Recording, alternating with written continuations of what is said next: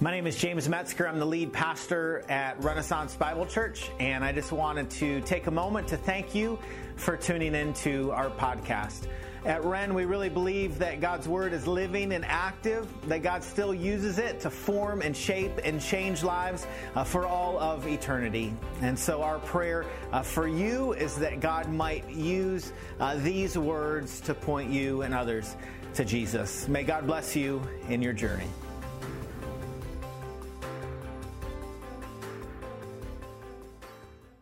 A couple of weeks ago now, my oldest son, Cademan, decided that he would work on a little project. The World Cup was starting, and Cademan's a big soccer fan or football fan, and so one day he decided to write down a list of all the teams competing in the World Cup. To the left, he wrote down what was the probability or likelihood that that particular team would win. He wrote down their odds. And then next to each of the teams, he wrote down a sentence or two describing the strengths or the weaknesses of that particular team. As you can imagine, near the top of his list were teams like Brazil and Germany and Portugal. I think Argentina made it to the top 10. And next to those teams were things like has the greatest player in the world, has a dominant offense, has an amazing defense, has the best goalie in all of soccer. And then as you made your way down the list, you notice some of the things that he was writing about the teams changed. He might say, well, they have one good player or they have two good players, but he didn't have a lot of good things to say about them. And then on the very bottom of the list were two teams. There was Panama and Saudi Arabia, and bless their hearts, their odds were 1,000 to 1 to win the World Cup. I read what Cademan wrote about the teams, and he wrote the following words: all of their players are meh. And that's all he said. All of their players are meh. And I read that and I thought to myself, well, nobody probably should tell them that because it would be demoralizing before they go out and play. But then the other thought crossed my mind, you know what? I don't want that said of me. I don't want that said of me. If I were to be completely honest with you this morning, I would tell you that I have a desire, I have a longing to be great. I have a desire or longing to be great, and I know when I say that to you this morning, it can garner a number of different responses. If you're here this morning and you've known me for a while, you might be thinking to yourself, good luck with that, right? I hope that works out for you. Other people might be here this morning and go, I have some of those same desires in me. Like, I want to be great. I want to be great at what I do. I want to be great in how I spend my days. And maybe others are here this morning and there's something about that statement that just kind of bristles against your heart. Maybe you think to yourself, a follower of Jesus, someone who follows after him, shouldn't be talking like that. See, the fact of the matter is that it's true.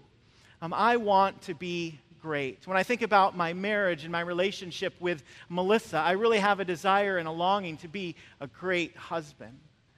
Like, I want to love Melissa with a ferocious love. I want at the end of our days when family and friends gather together to honor Jesus and talk about me, I do not want Melissa to stand up in front of everyone and say to them, well, tough loss, but you win some, you lose some. We'll pick up the pieces and move on tomorrow. Like, no, I want her to miss me. I want her to think back and go, James was a great husband. I want to be a great dad when I think about parenting my 3 children, Cademan, Noah, and Amelia. Like, I want to knock it out of the park with them. Like, I do not want them rolling out of the driveway when they're 18 years old and on their way to college thinking to themselves, boy, I'm glad that's over with.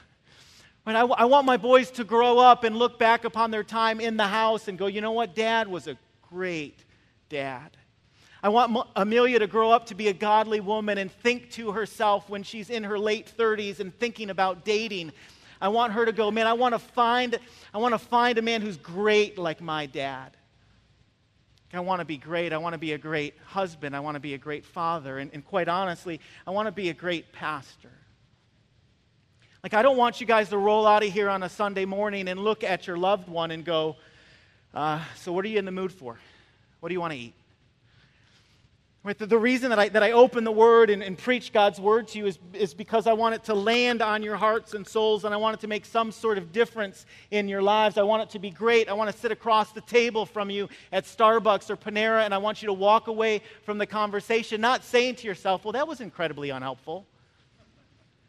I want you to go, man, I'm so grateful for that time. I was encouraged, I was challenged, I was sharpened. I don't want you to look back 30 years from now and think to yourself, boy, we were pretty aimless for the last 4 decades. I'm glad we're still around. No, I want to be great. And so you can imagine how pleased I was when a number of months ago I received a note from one of our kids in the village. I don't know who it's from. There wasn't a name on it, but this particular kid wrote these words to me. Dear Pastor James, thank you for being a pastor and founding this church and being the pastor. I have learned a lot at this church. This is my favorite line. This church is a lot better than my old one. Exclamation mark, exclamation mark, exclamation mark, exclamation mark. There was 4 exclamation marks. He said, thank you. I will pray that you can have wisdom. But there's part of me when I read this, and I particularly read that line, this church is a lot better than my old one, when I thought to myself, man, it stinks to be them. Right? It stinks to be them. But there was this other part of me that thought, like, yes, we're doing a good work.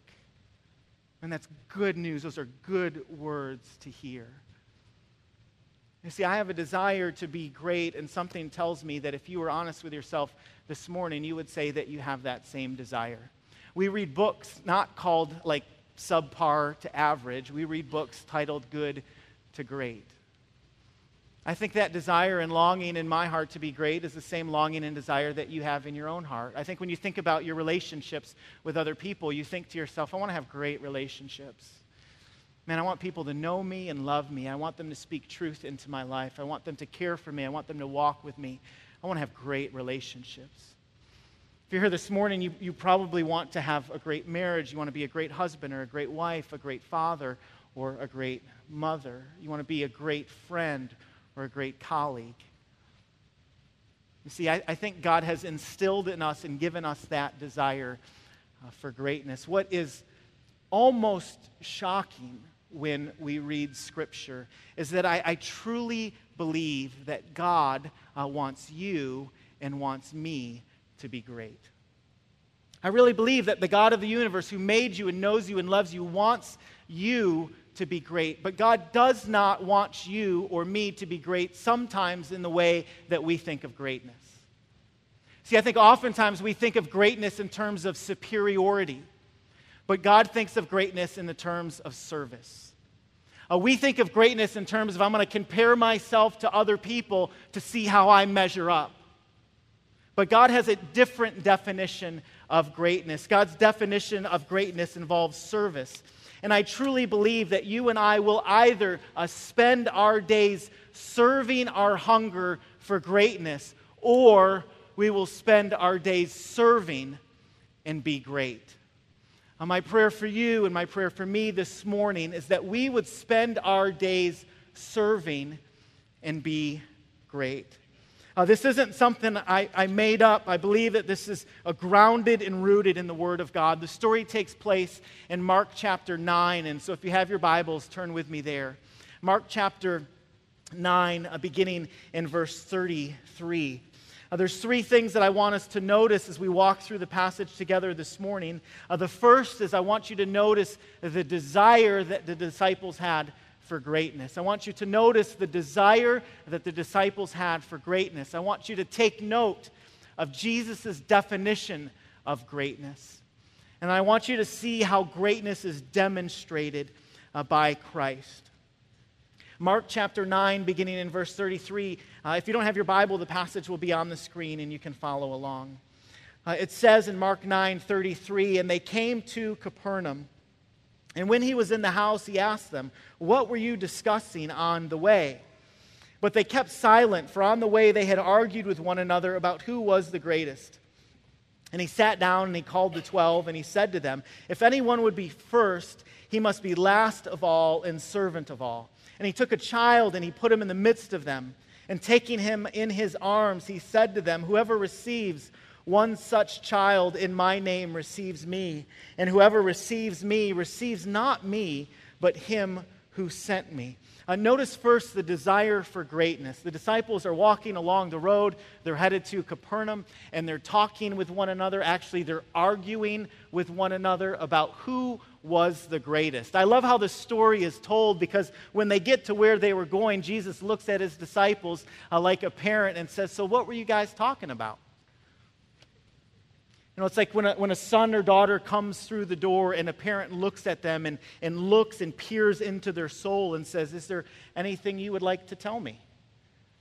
Right? And you're thinking to yourself, I've been caught. Right? I'm guilty. Guilty is charged. I've been somewhere where I shouldn't have been. I did something that I shouldn't have done. I said something that I shouldn't have said. And somebody found me out. It's as if Jesus has found out the disciples, and the disciples respond the only way that you can respond. They don't say anything. It's like catching your little boy or little girl with their hand in the cookie jar and chocolate chip cookies in their mouth and chocolate chips on their face, and you're like, "What have you been eating?" And they're like, "Nothing." Right? Because they've been caught. And this conversation the disciples have it's not talking about greatness in the way that God defines it. They're not talking about greatness in the way that Jesus defines it. They're talking about greatness in terms of superiority. Who's better than the next guy? Right? And they're bantering back and forth. They're having this conversation. We don't know exactly how the conversation went. I can imagine someone like Judas standing up and going, "Listen, I take care of the money. I take care of the money. The money's pretty important around here, and so I am the greatest." Maybe John goes, "Well, I hate to interrupt you, but I am the one that Jesus loves." So I got that going for me. And then maybe Peter pipes up and goes, "I walked on water." Boom. Drops the mic, walks away. "I'm the greatest." We don't know what they're arguing about. We don't know what they're saying, but they're having a conversation that clearly is not pleasing to Jesus. And yet what's so fascinating about the story is that Jesus does not rebuke the disciples for their desire for greatness. What he does is he redefines greatness.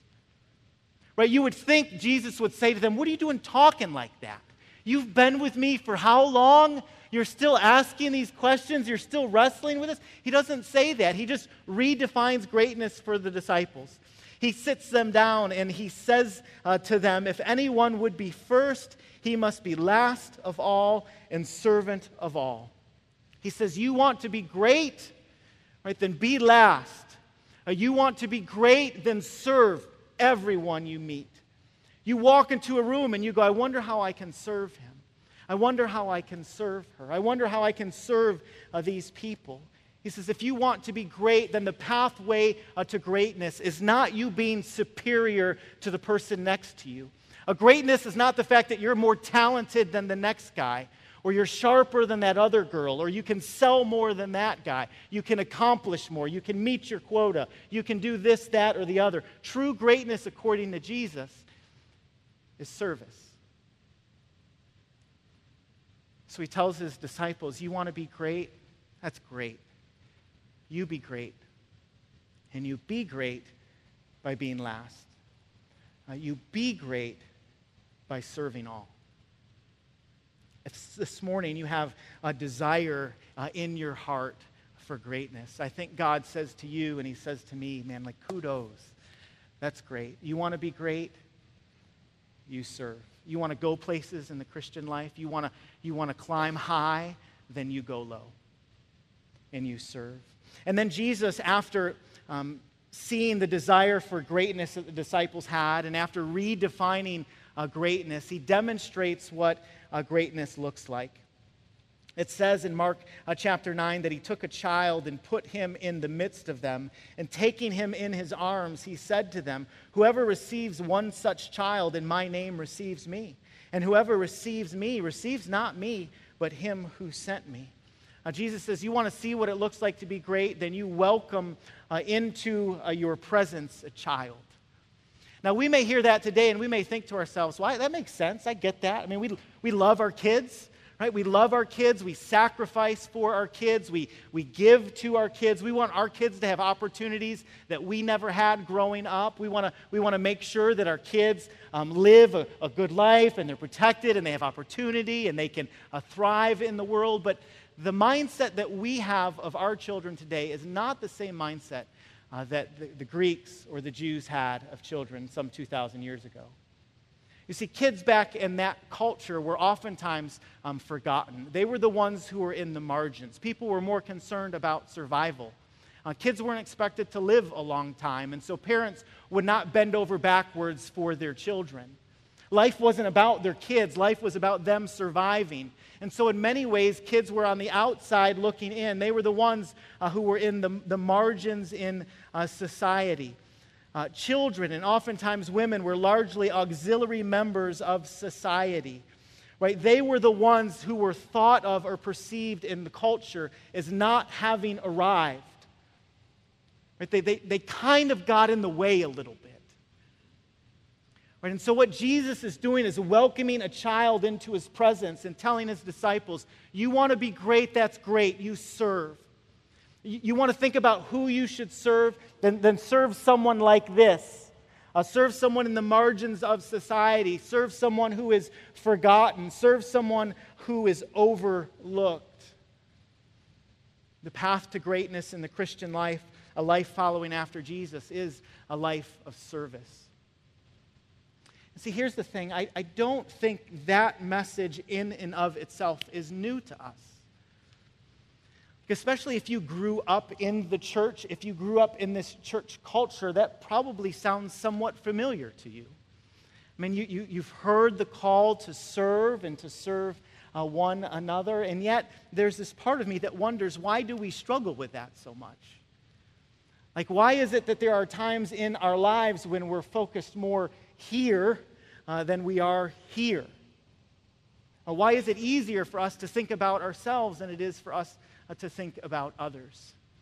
I think, quite honestly, one of the reasons is pride. It's pride. I think all of us on some level wrestle with pride. We are big fans of ourselves. And the way that oftentimes this pride rears its ugly head is in comparison. I say that because of the conversation that the disciples had. They were arguing about who was the greatest. And in order for them to determine who was the greatest, what did they have to do? They had to compare themselves with each other. They had to look at one another and think to themselves, my ministry is more impactful than your ministry. I bring more to the table than you bring. We could do without you, and you, but me, well, I'm kind of needed. You ever struggle with comparison before? You ever spend your time looking over your shoulder, kind of assessing the people around you? Do you ever look at other people and see how God has gifted them and equipped them, and instead of celebrating that, you think to yourself, well, shoot, and why can't I be a little more intelligent? Why can't I be a little more dynamic? Why can't I be a little more better or effective leader? Why can't I be like him or her or them?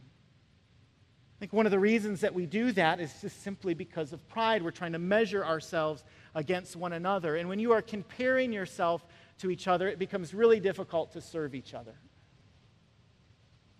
Right? It becomes really difficult to walk into a room and think to yourself, I wonder what I can do for him. I wonder what I can do for her. If you're primarily thinking, why is it that they have that and I don't? Why is it that they're gifted that way and I'm not? Scripture says that the disciples were having this conversation, and it wasn't apparently a light-hearted conversation. Like when they were talking about who was the greatest, it's not like us talking about who's the greatest between LeBron James and Michael Jordan. Right? It's not looking at like two basketball players like that, and someone's going, oh, I think Jordan's the best. No, I think LeBron's the best. Or I think, Isaiah Thomas is the best. It's not like this. He is. I mean, just he's the best because he played for the Pistons. It's not like that. They're arguing about who is the greatest in the kingdom. I mean, just think about that. The Savior of the world has come to walk among them, to lay down his life, and they're jockeying for position. Right? And they're arguing with one another. This is like a group of pastors getting together around a table and fighting about who has the best or the brightest or the most effective ministry. I'm a better preacher. No, I'm a better preacher. I'm more practical. Well, I'm more theological. We have more people. We baptize more folks. We bring in more money. I mean, how foolish is that? And yet I think one of the hindrances to us pursuing greatness as God defines it, namely serving each other, is that we're so busy comparing ourselves to each other to serve one another. Another reason that I think we struggle with pursuing greatness as God defines it is because of position. Right? Because of position, because we kind of have a mentality in life that we have this ladder in our mind of importance or of significance. And our goal is to work our way up the ladder of importance or significance so we don't have to do what less important people or less significant people have to do. When I was in college, I spent a summer mowing lawns because I saw these guys on riding lawnmowers, listening to their headphones, working on their tan, and I thought, that is a good gig. Like, I want to figure out how I can get one of those riding lawnmowers, the ones where you put on my headphones and just work on my tan. And so I applied for this job. The interview process was really short. He checked my pulse, was good. Show up on Monday at 8 o'clock in the morning. So I showed up on Monday at 8 o'clock in the morning thinking to myself, I'm going to get to sit on a riding lawnmower all summer long, listen to music, and work on my tan. I remember going to the first job site. It was about 8:30 in the morning. It was a big field, and we all got off the truck and walked behind and walked over to the trailer, and he unhooked the weed eater, and he brought it over to me, and he said, James, see this button right here? You need to push it 3 times and give it a pull. Pull it a couple times. If it doesn't start, move the choke, and then pull it again, and then start weed eating, and just continue to do that for the next 10 weeks. I thought to myself, this is not what I signed up. I wanted the mower. I wanted headphones, working on my tan, and he's like, here's a weed eater. And I thought to myself, man, that's the bottom of the barrel in my mind. I don't want to do that. I want to do important jobs. I felt very unimportant. Do you know when Jesus calls someone to himself, regardless of your title, regardless of your role, he hands you a weed eater? And he just says, get to work.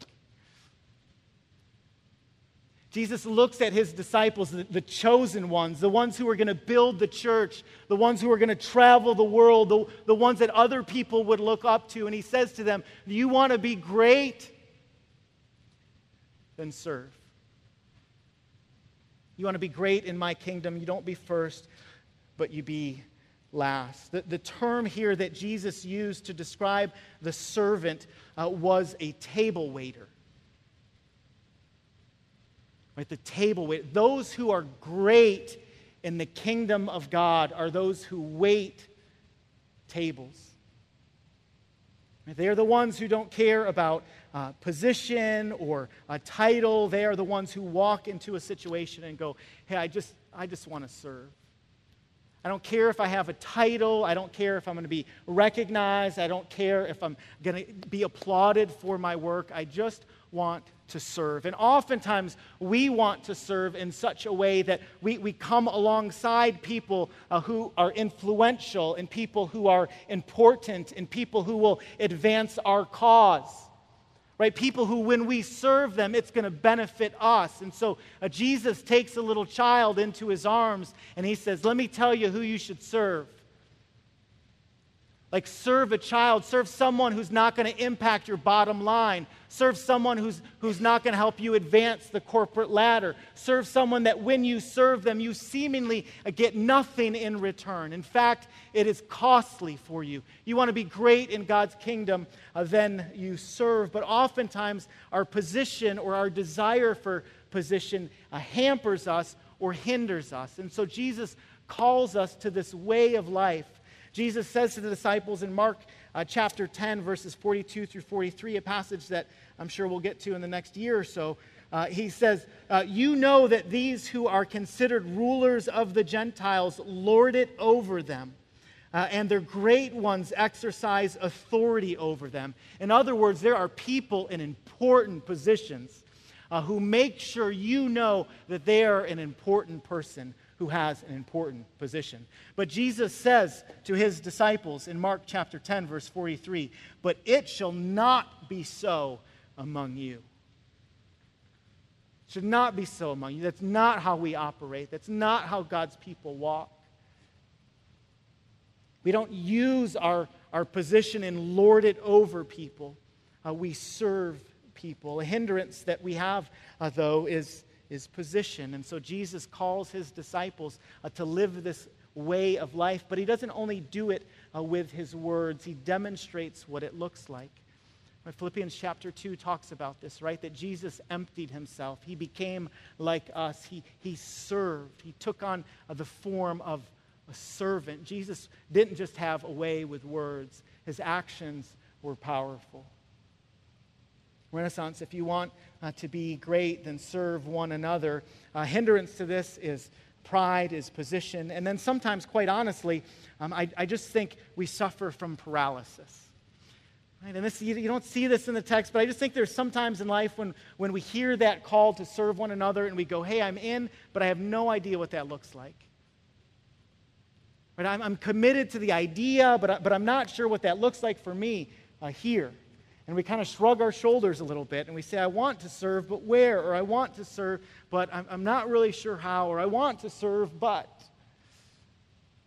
And so there's all these hindrances that we have to pursuing the kind of greatness that God calls us to. And so I want us to be left with just a few things that I think are helpful responses for you and for me. First, if pride is an issue that you wrestle with or you struggle with, and if you're here this morning and you hear me say that and you think to yourself, well, I'm glad that I don't struggle with that, then you struggle with it. Pride's just kind of funny that way. You probably don't even see it, you know. But if that's you and me, and it is us, then there should be something within us that says, God, would you break me of my pride? Would you break me so that you can use me? God, I know that I have pride in my heart. I know that I have pride in my life. God, I know there's stuff there that I do not even see. And so, God, you need to break me. You need to humble me. That's a dangerous prayer to pray.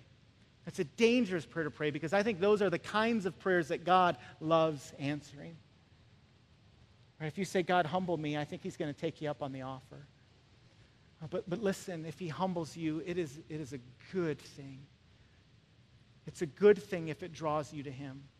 It's a good thing if it causes you to realize your need for him. If you're here this morning and your position is really important, like titles are really important to you, letters are really important to you, being a big deal is really important to you, then pray and ask God to change your heart. Just ask yourself on a daily basis, God, am I willing to serve if no one notices?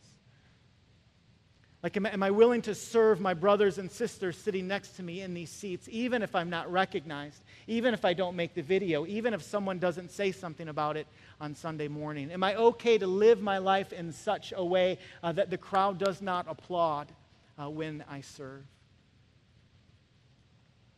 I wrestle with that, and so I pray, God, Lord, help me to live that out. Help me not care if nobody notices.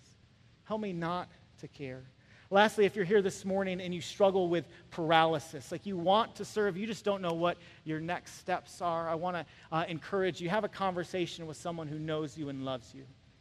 Like someone who's walked with you a little while, someone who's seen you operate, and say, what have you seen in me where I've been able to do something, I've felt energized, and it's been beneficial to the people around me? You know what I mean by that? Like, come alongside someone and go, hey, like what have you seen in me? And you might find out, hey, listen, you're great bringing order out of chaos. Like, you're great walking into a situation and bringing some organization and pulling back. Or you're great with kids, man. There's something about you sitting down in front of a bunch of 5-year-olds where you capture their attention. Or you're great setting up technology. Or you're great working with your hands. Or you're great here or there. Sometimes God uses those gifts and abilities that he has given to us to set us free to serve in that way. And so I would encourage you to have that conversation. If you're here this morning and you want to serve at Renaissance, but you don't know what your next step is, hop online, renbible.org. If you look at the drop-down menu on the top, there's something that says like volunteer application. Right? We're doing our best more and more to go help us understand who you are so we can find a place for you to serve, and we can set you free to do that. If you're here this morning and you don't know where your place is, I would encourage you to fill that out. Listen, I think all of us here have a desire to be great. But my prayer for you and my prayer for me is that our desire for greatness would be greatness according to how God defines it. And God does not define greatness based on superiority. He defines greatness based on service. So Renaissance, listen. You will either spend your days, I will either spend my days serving our hunger for greatness or serving and being great. My prayer for you is that you would serve and be great. Would you pray with me?